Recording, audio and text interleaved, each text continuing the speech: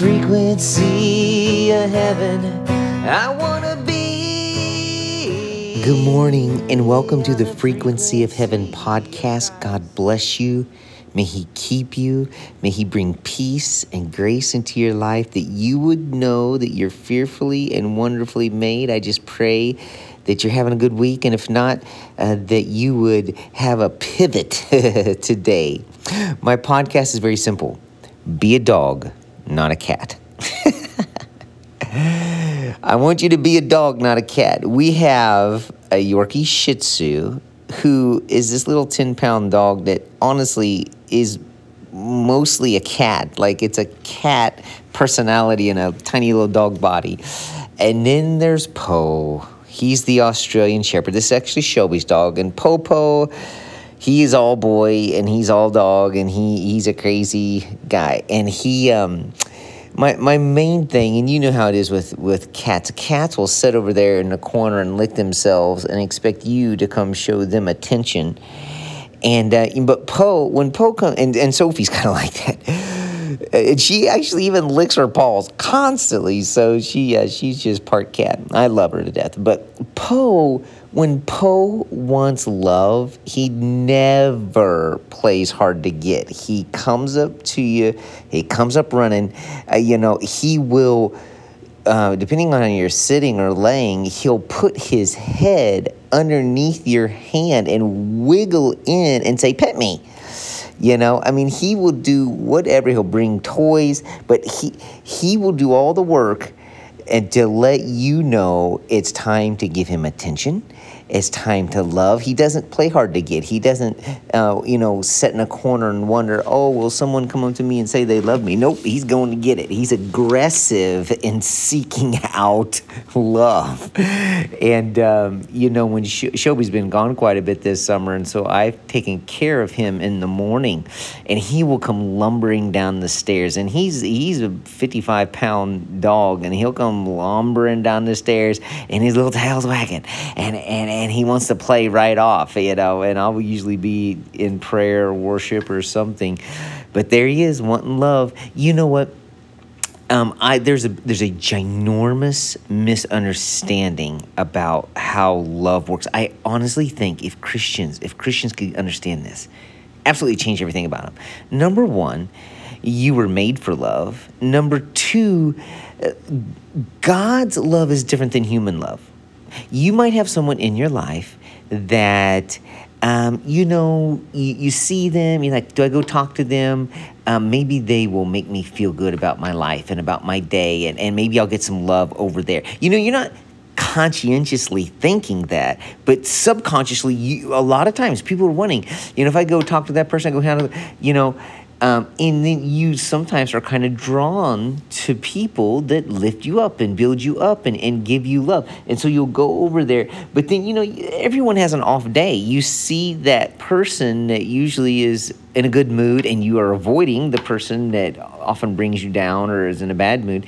But you go to that person, but everybody has an off day, and they're not always on, and maybe they're having a very negative moment, and what you were seeking out of the conversation you didn't get. You didn't walk away, revived and filled up.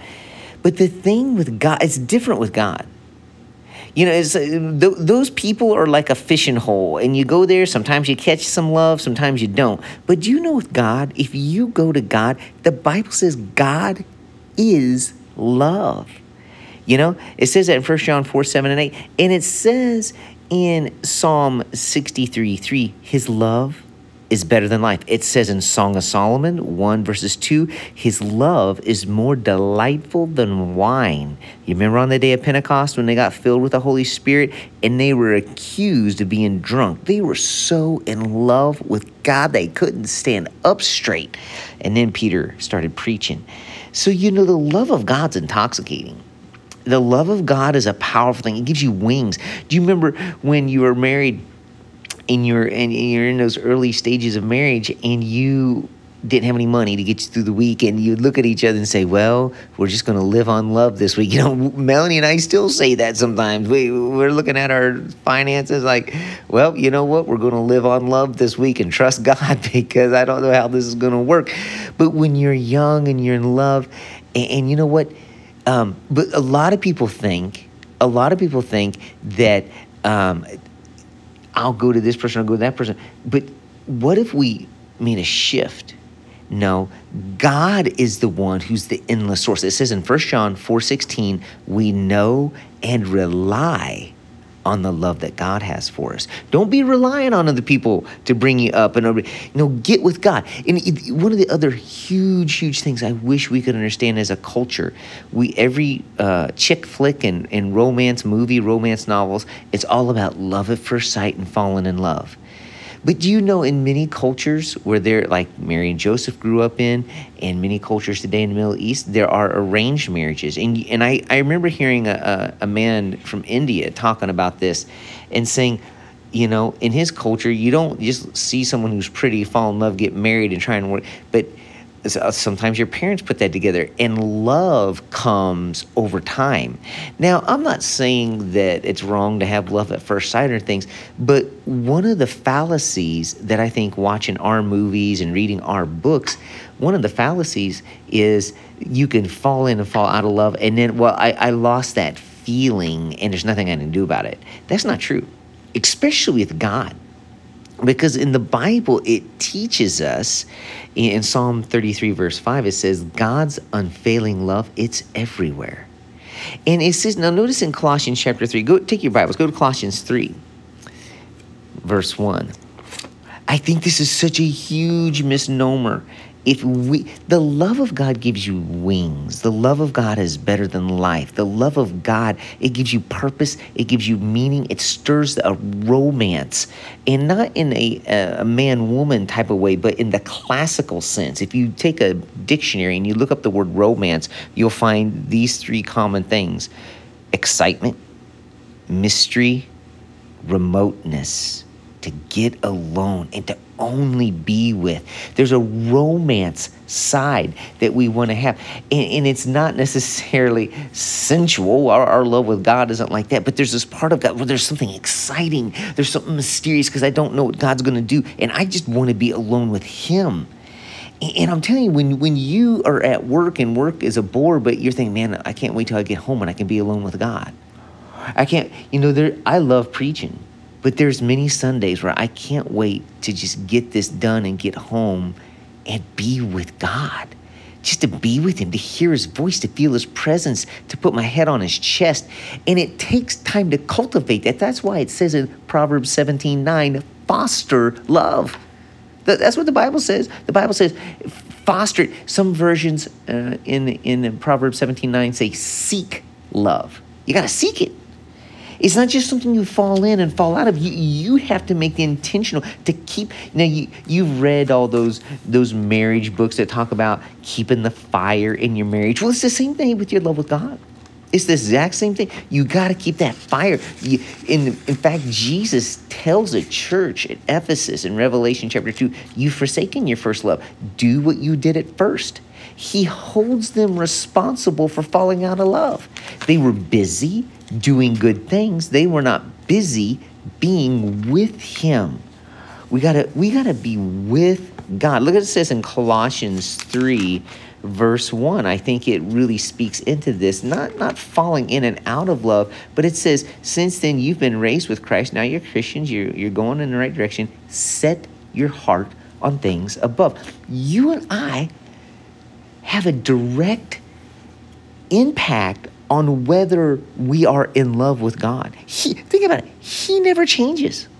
Remember I've told this story before, but there's an old couple in their 70s and their 80s driving in an old Buick, and it had a big, long bench seat in the front seat of this old Buick.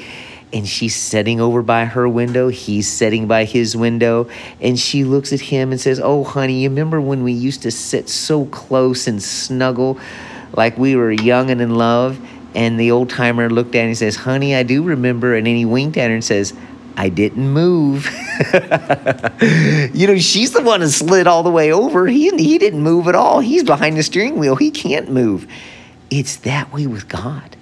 He didn't move. He didn't change. He's the same yesterday, today, and forever. His love is constantly being poured out. Now, sometimes, you got a man who he has an affair, cheats on his wife, not with another woman, with golf, with something fun, with a hobby, with a boat, with making money, working long hours, his career.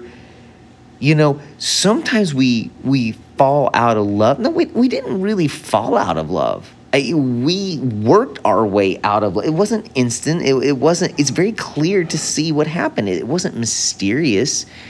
We started to make priorities, and we spent more time with something else. We put our affection on something else. And I think about how many romance movies are made. And there's a couple, I don't know how many. This is such a common theme.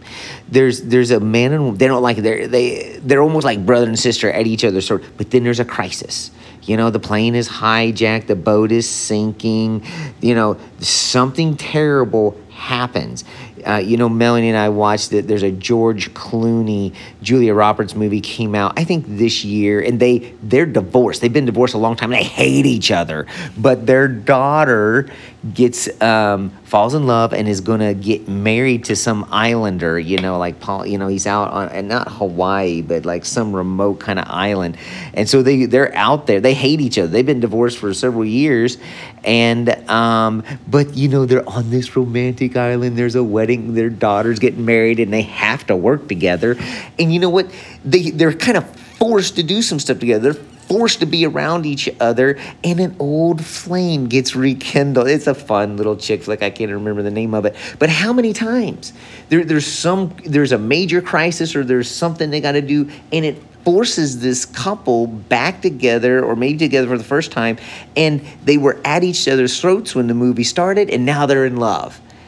Because they didn't fall in love. There was very key elements of we have to trust each other, and then we had to fight for one another. And there's these key elements. It's not coincidence. Love isn't just something we fall into. And with God, He's never moved. He's never changed. We get to control very, very, very much how in love with God we are. That's crazy. And that love, it's the fuel, it's the oxygen for absolutely everything. I have a friend. And when I get around this friend, about half the time I can tell they're lonely, empty, and they're looking for love and encouragement. And they just have that kind of victim mentality. You can see it in their eyes, And then other half the time, they're doing great, and they're a giver. They're ready. They're filled up, and they're ready to serve and give. Half the time they're super, super empty, and they're a taker. They are there. They're in the conversation, whatever they're doing. They are there to take love, and it's so interesting to me because, and I actually, I've wondered maybe this person, maybe they're bipolar, or maybe there's something going on chemically that they have no control over. I don't know, but it's interesting because, God doesn't change. God doesn't move. Love is something, it says in Proverbs 7:9, foster it, seek it. If you want it, go get it. And it's yours. It's free. And, in Song of Solomon, chapter 2, you can go there if you want. When Solomon is talking about, I think the Shulamite is talking back, this woman that Solomon has fallen in love with. And of course, this is the best love story probably in all the Bible, Solomon and the Shulamite, Song of Solomon. But it's really a picture of Jesus and the church is really what this book is about. But look what it says. She's speaking here, Song of Solomon 2. I am a rose of Sharon, a lily of the valleys. She understands who she is and her beauty. Now, if you go back and read chapter 1, it's because, watch this, He's pursuing her. It says in chapter 1, she's out there, she's dark, she's tan, she's working in the field, and she's got a farmer's tan. She's not real pretty, doesn't think of herself much, but Solomon sees her. Oh, he's in love. And now the story shifts. She says, I'm a rose of Sharon. She understands her beauty because Solomon is chasing her. Solomon's interested. What if the church today, what if Christians today, they get a hold of Jesus? He's pursuing you. He loves you. What's it say in Zechariah 3:17? He sings over you. He delights in you. He's so interested in you. Yeah, you. Are you like the Shulamite? You're working out in the field because your brothers mistreated you? It says in chapter 1, the brothers were unkind and making her work a vineyard. And, every reason to feel bad about her life, feel bad about herself. But there's a man, king of all the land, is interested. Listen, you have the King of Kings, the Lord of Lords. He's interested in you. Oh, it's way better than Jesus is interested in you. And it completely shifts your understanding, your identity. And he never stops. It's different than a husband or a brother or a father. It's different than a wife or a daughter. His love, it is the essence of who he is. Beloved, God is love. 1 John 4:7-8. This is how we know what love is because God is love. Then look, it says, Solomon responds, like a lily among the thorns is my darling among the young women. There is something he sees about the Shulamite. She is different and special in a way. Now, Solomon had a lot of wives, and Jesus looks out. There's a lot of people he loves, but he sees the thing about you that makes you special, makes you unique, makes you different. There's something about you. I don't know who you are listening right now, but I'm telling you, look at your thumb. Everyone stop, look at your thumb. The FBI can find you. Why? Because there's something different about that thumbprint. God put your thumbprint on you to make you special, unique, and different. Your DNA is different. Your thumbprint's different. There's something about you Jesus is chasing, he's pursuing, and there's something unique. You see that in verse 2 right there. Now look at verse 3. She's going to respond. Now there's a famous verse. You've heard it 100 times. I'm going to explain this verse to you if you never understood it. Famous song written about verse 4. Let's get there. Verse 3. Like an apple tree among the trees of the forest is my beloved among the young men. So she's talking about Solomon. I delight to sit in his shade. See the romance, see the mystery, see there's excitement to be with. Okay, you can have that with Jesus. Men, women, children. Don't think about the sensual part of it. Think about romance in the classical sense of the word romance. Romance in this Webster dictionary sense. It's about remoteness away, just me and Jesus. It's about mystery. It's about the beauty. It's about the excitement. I'm looking forward to being with God, to sit in his shade, and his fruit is sweet to the taste. That's why the Bible says, taste and see that the Lord is good. There's always his goodness. There's always something about his goodness. Find it. But you got to seek it. Proverbs 17:9, seek love. Foster it. You got to chase it. If you want it, you got to be like Poe. Don't be like Sophie and sit over there licking your paw. Come get it. Be an Australian Shepherd. Be a dog, not a cat. Come get it. Chase it. Start worshiping. Start dancing. Detach. What are you in love with right now that's hurting your love with God? Well, during football season, maybe I'm watching too much football. I've been convicted of that. What are you looking at online right now? What is your heart? What are your eyes? How are you spending your money? Detach from whatever your heart's chasing and just attach it to him. He hasn't moved over. He's that older man sitting in the Buick. He hasn't moved, love. He's right there. Just slide back over. Get back in the love. The love of God will give you wings and you'll fly, you'll soar, you'll sing. You'll have, then when you walk up to the conversation, you're not there just, I hope someone says something to encourage me and fill me up. No, you're not coming to take. You're not a taker. You're a giver. You're filled up with the love of God. You're coming over there to put a hand on his shoulder. You're coming over there to bless somebody. You're a Christian. You're salt of the earth. You're light of the world. You're a city on a hill that can't be hidden. You're not just coming to take. You're coming to give something because you're filled up. What does it say in Ephesians 3? Be filled up. His love, it's higher, wider, longer, deeper. And then it says there in Ephesians 3:17 and 18, to be filled up with the love of God, all the fullness of the love of God. You can be filled with the fullness of the love of God, it says, Ephesians 3:17 and 18. Now look at here, verse 4. You know this verse. We'll wrap it up with this. You know this verse. There used to be an old song made real famous. It might have been in the 80s. Maybe before. Let him lead me. So the Shulamite, this woman who was a nobody, farmer's tan, rejected by her brothers, forced to work in a field, but the king saw her, loved her, called her, looked out, said, hey, so he's invited her, and now she's his favorite.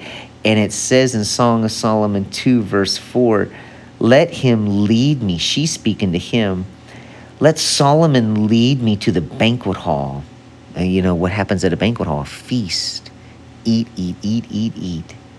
And let his banner over me be love. Now, what's that mean?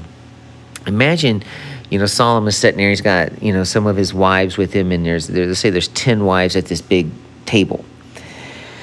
And every one of them has a banner over them that represents how he feels for them. And, maybe he looks over there and he sees that one, and she is one of the most diligent. Man, she's so diligent. He has a big banner that says diligent over her. He's got a banner over this one that says found, because, maybe that she was lost and then he found her. He's got a banner over this one that says friend. Oh, that's nice. So she's one of her best friends. But he's got a banner over all these women that points out something that he likes about them.